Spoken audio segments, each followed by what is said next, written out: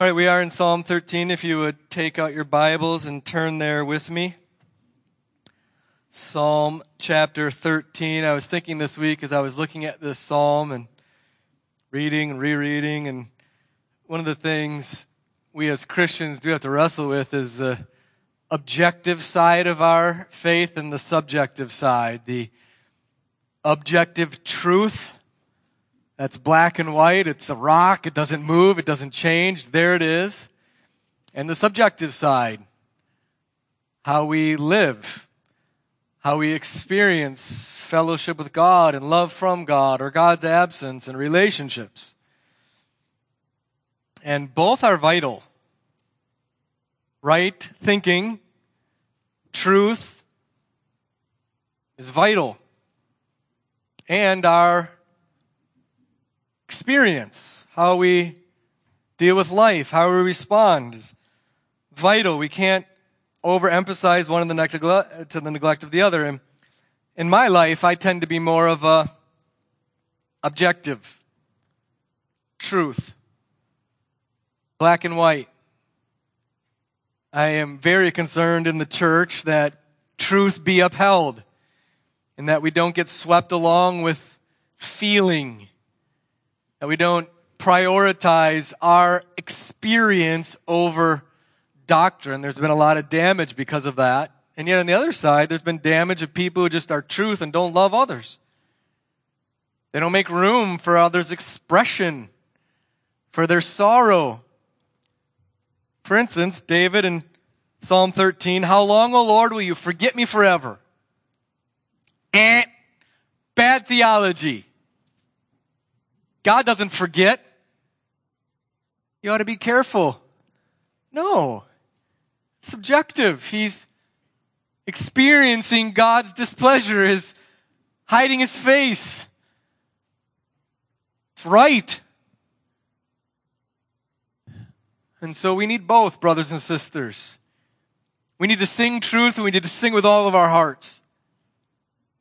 We don't want to be the kind of church that sings the truth like at a museum or something. We want to sing with all that we are because of God who has rescued us from our sin and promises everlasting life, a God of truth and justice and mercy and kindness. Psalm 13 does that well. So my aim in this psalm is to love you and to help you to learn how to deal with the times in your life when you're in grief and sorrow, when you feel like God has turned his back. How to do that truly, and yet not how to stay there, not to be a victim, not to be a poor me, woe is me kind of thing that is all the rage today. Let me read, pray, and then we'll continue. How long, O Lord, will you forget me forever? How long will you hide your face from me? How long must I take counsel in my soul and have sorrow in my heart all the day? How long shall my enemy be exalted over me? Consider and answer me, O Lord my God. Light up my eyes, lest I sleep the sleep of death, lest my enemy say, I have prevailed over him, lest my foes rejoice because I am shaken. But I have trusted in your steadfast love. My heart shall rejoice in your salvation. I will sing to the Lord because he has dealt bountifully with me. Let's pray. You are our most merciful, eternal Father. You give life to the dead.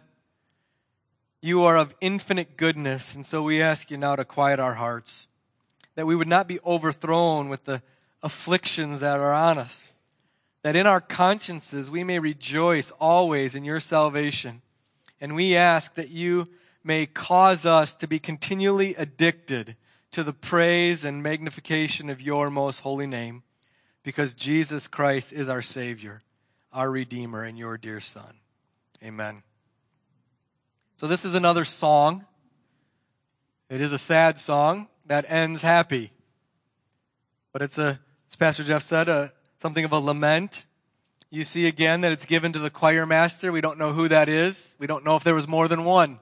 They might have had 10 of them and they just rotated, but these were people excellent in music, given a song to lead the congregation in song. It's from David, but other than that, we don't have any clue as to the circumstances. Some will say that it's when David sinned against Bathsheba, when he committed adultery, murdered Uriah. Don't know. What's going on here, though, is David is in sorrow. God, as we see in verse 1, has hidden his face. David's grieved. All he knows right now is sad, dull ache. There's nothing else. Enemies are winning. He's losing. I think it's helpful that we don't know the exact circumstances going to be broadly applied to your lives. So again, this is meant for you. This is from your Father in heaven, meant to give you a song to sing in sorrow. A song to sing when you know that God has closed off his presence from you. David loves God, and he can no longer stomach God's absence. So this is meant for you to sing. And then to learn how to turn from that to trust, from that to praise. This is a psalm that's meant to give you, how do I do what 1 Thessalonians 5 says, rejoice always? How do I get from my sorrowful circumstances to that? Well, Psalm 13 paves the way. So again, brothers and sisters, this is meant to be learned by you to sing. We are commanded throughout Scripture to sing psalms. Here it is. We've sung it. It's a good one, isn't it? Do you enjoy singing that? That's delightful. So this psalm has 3 parts. It's called the howling psalm because of how long? Howling psalm. 4 times. He has a howl of anxiety, of fear, of sorrow in the first 2 verses. Just questions. How long? How long? How long? How long? Then he turns in verses 3 and 4 to a cry of prayer. He moves from questioning to asking, consider me, answer me. Ever prayed something like that? What are you doing? Where are you?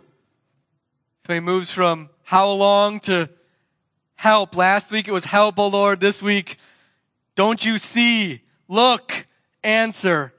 Then in verses 5 to 6, there's this song of faith, and it's a sweet one. He knows, based on God's past mercies, that God has and will deal liberally, bountifully, generously with him. And so he sings. So first, I just want to impress on you, it is godly to grieve. It is a good work of faith to grieve. As we try to impress on you, especially men, to live masculine Christianity, one of the lies is that men can't grieve. That's just a womanly thing. It's a manly thing. It is a womanly thing. We are to grieve. Our Lord wept when his dear friend died. He wept.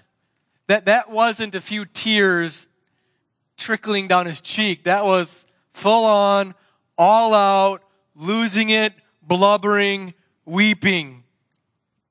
It's godly to grieve. Jesus, one of his names given in Scripture in Isaiah 53 is a man of sorrows. In Ecclesiastes 7, it is better to go to the house of mourning than the house of feasting, for this is the end of man, and the living will lay it to heart. Sorrow is better than laughter. But we live in a world that's just silly. Just light. We don't want to go near people who are grieving lest we get dirty. We don't know what to do because we don't live in a world that can either feast with full-on joy nor weep with crazy sorrow. We just want to be dull and plain. Weep. The heart of the wise in the house of mourning, but the heart of fools in the house of mirth. Blessed are those who mourn. Why? Because they shall be comforted by God. It's good to grieve. Why is David grieving? Well, he says first off, will you forget me forever? Now, he doesn't mean that God is actually lost memory of David. He defines what he means in the next line. How long will you hide your face from me? God has removed in some way his loving, intimate, fatherly face. David loves God. David knows what it is to be near to God. This is David, the man after God's own heart. This is David, the one who rejoiced when they said unto him, let us go up to the house of the Lord to be near and worship God. And now, nothing. He searches for God and can't find him. He feels his absence. In the Baptist Confession of Faith, there is in chapter 18 teaching on how do we get and what is assurance of our salvation. I want to read a bit of it to you because it outlines what's going on here in this psalm. It says that our infallible assurance, that is our knowing for certain that we are God's and that God is ours and He will keep us. This subjective part of our faith that we know we are in Christ. Listen to this. This infallible assurance is not so joined to the essence of our faith that is automatic and inevitable. A true believer may wait long and fight with many difficulties before he partakes of this infallible assurance. Why? True believers he's talking to, may have assurance of their salvation in various ways shaken, diminished, suspended. Might be because you're negligent is one reason they give. It might be because you've fallen into some grievous sin. It might be because you're in some great temptation. Okay, so you're shaken. Do I belong to God? I'm not as certain as I once was. Then he gives a fourth reason. Or by God's withdrawing the light of his countenance. God chooses in his most wise and perfect wisdom to withdraw the light of his countenance. He hasn't unsaved you. You don't even know why, but God has decided to close off his presence, his face. That's what David is experiencing here. We don't know why. We just know that David is there. This is discipline. I want to recommend this little book to you. It's by Henry Law. It's 2 volumes, Daily Praise and Prayer. It's the Book of Psalms arranged for private and family use and prayers. Short, 3 to 4 pages. Henry Law. If you want to have one good resource for the psalm that isn't just theology or just isn't what does it mean, but what is it for? How do I use it? This is excellent. Listen to this. Discipline is needed in the school of grace. Discipline is needed in the school of grace. Therefore, the Father does not withhold. A loving Father orders it. A loving hand applies it. Why? A shaken tree takes deeper root. To this effect, tokens of God's presence are withdrawn. His much-loved smile smiles not. His tender whispers are no longer heard. Precious communion fails. It is as a forsaken dwelling. No ray of love illumines the surrounding darkness. Fear whispers, God is forever gone. But we're too spiritual for that, right? We're too good a Christian to have God ever do that to you. That's what we think. I'm too good for that. God wouldn't do that to me. He did it to David. There are times in your life where the lights are going to go out on God's loving, light presence. You're going to feel like he has kicked you to the curb and he is not listening. That's where David is. How long? Help. But David only knows God's absence because he's enjoyed God's presence. Right? David only laments the loss of what he knows of God's love because he has experienced God's love. And he loves God. This is what we're made for, aren't we? We're made for love. You're made for love. Husbands are made to receive the love and respect of their wives. Wives are made to receive the love and nourishing care of their husband. Children are made to receive the loving care of their fathers and mothers, friends, and all of it. And when that's gone, it's grief. This is why when somebody that you love passes, it's not that we know if they're a believer, they aren't gone to a better place. It's that they're not there. The touch, the presence, the nearness. There is not a day that goes by that I do not miss my Father's presence. This is what David has lost because he loved him. Do you love God? Would you even notice if he was absent from you? Would you even have any lament? Do you love him? Is there one thing that's most precious in your life to you, and that is God? Would you howl if he was gone? That's what David's doing. And this isn't nice. If you want a respectable Christianity, don't come here. If you want a Christianity that doesn't do things like this, how long, God? Consider. Answer me. This isn't nice. This isn't clean. This isn't for those who need to appear to having it all together. This is dirty. It's messy. It's uncouth. So what do you do if you're there? What do? Well, one thing you don't do, and one thing that we're prone to do is kind of superstitions. What I mean is, when we're in this kind of sorrow, or we're this kind of grief, or God's hand of discipline upon us, or he feels distant, like you just got to figure out the trick you can do to get back. Maybe there's a certain prayer I have to pray a certain way at a certain time, a certain amount of times. See it on Facebook. You share and like this 10 times. Blah, blah, blah. But that works for you. Because you want to do what needs to be done to get God to do it. Because you got to be in control of it. And you can somehow manipulate God back into doing it. This is why all these fad diets and superfoods and essential oils work so well on you. Because we're superstitious to the core. This is what the reformers were always railing against the Roman Catholics for. Because if the priest gives you the bread and the cup, it's magically transformed in the actual body and the actual blood of Jesus, and superstitiously it'll work magic in you. If you put the coin in the coffer, superstitiously Jesus' blessing will be upon you. Don't do it.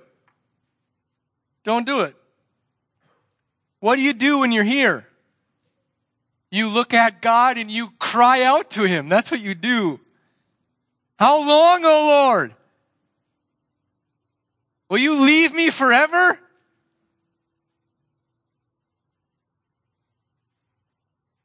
You shake your fist at him. Consider, answer me. Don't you love me? Where are you?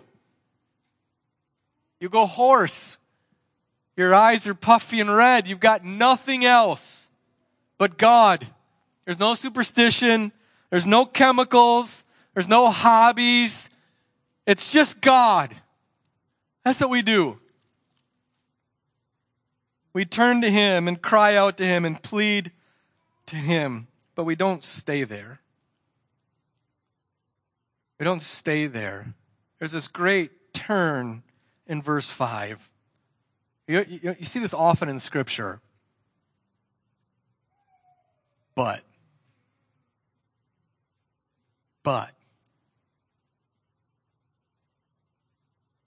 How long, O Lord? Answer me, lest I sleep the sleep of death, lest my enemy prevails. But I have trusted in your steadfast love. My heart will rejoice. I will sing. The godly grieve, but they're never victims. Sometimes you can use grieving to manipulate others. Sometimes you can just stay there. You're in a perpetual funk. Because you just don't want to move out of it, because it's safe to be a victim. It's secure to be a victim. You can always get others' pity. You can always get others to treat you kid-glovely. David willfully moves on. He will not remain a victim. We're not victims. David moves on. He says, I have trusted. Why past tense? I expect present, future. I will trust. I have trusted. David is going back to the root of why God's blessing is ever on him in the first place. It's just mercy. It's just Christ. That's it. There's no other expectation we have of God's kindness towards other than Jesus Christ. I have trusted in your steadfast love. So it's God's mercy. We know, as believers, we deserve nothing from God. Nothing. But our problem and our sin is that we demand everything. We deserve it all. We never, ever deserve God's discipline. Because God owes me. That's what we do. And this is rampant in our world today, isn't it? We're all victims. We all deserve. We all demand. And we take that right into our Christianity. And when God has done something we disapprove of, we do not remember that it's all mercy. It's all grace. We deserve nothing. And He gives liberally. Listen to this. God is a liberal.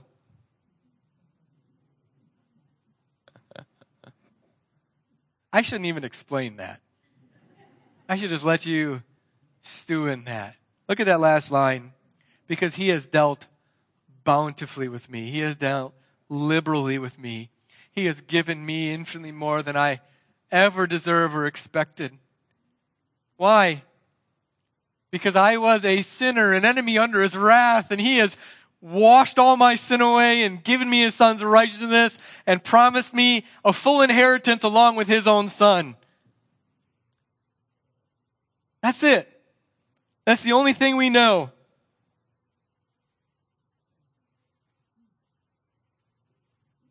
So God is liberal, so we will sing. God is liberal, so we will sing. Joy is not silent. It tells of all of God's gracious dealings with us. He gives us all in His only Son, and He gives us His Holy Spirit, and so we sing. We sing. Let me close with this. King of glory, King of peace, I will love Thee. I will love Thee. And that love may never cease. I will move to Thee. Thou hast granted my request. Thou hast heard me. Thou didst note my working breast, my inner turmoil, and You have spared me. Wherefore, with my utmost art, I will sing to Thee. I will bring the cream of my heart, the best that I have, to Thee. Though my sins against me cry, You did clear me. And alone, when the sins replied, You heard me and not they. 7 whole days, not 1 in 7. All week long I will praise Thee in my heart. Though not in heaven, I will raise my praise to Thee. Small it is in this poor person, in this poor sort, to enroll to Thee. Even eternity is too short to extol Thee. That's what we give to God, our all in praise, in song. Why? Because He has given you heaven. He has not counted your sins against you. And so when God is disciplining you, and His hand is heavy on you, and His presence feels gone, you lament, you cry out, you say things that good Christians should never say to God, And then you turn and take yourself in hand and you say, I have trusted in your steadfast love. My heart will rejoice because you have saved me. I will sing to the Lord because he has dealt bountifully with me. Let's pray. Father, help us to live this. May we not be too holy, too spiritual, to learn to lament and cry out like David does in the first 4 verses, and may we not be too apathetic, too cold, to sing with all of our heart, to bring the cream of our being to sing your praises, even that will fall short. And so, God, teach us to weep and to sing through weeping, because you have dealt bountifully with us. We lift this up to you as you be pleased with it. In Jesus' name, amen.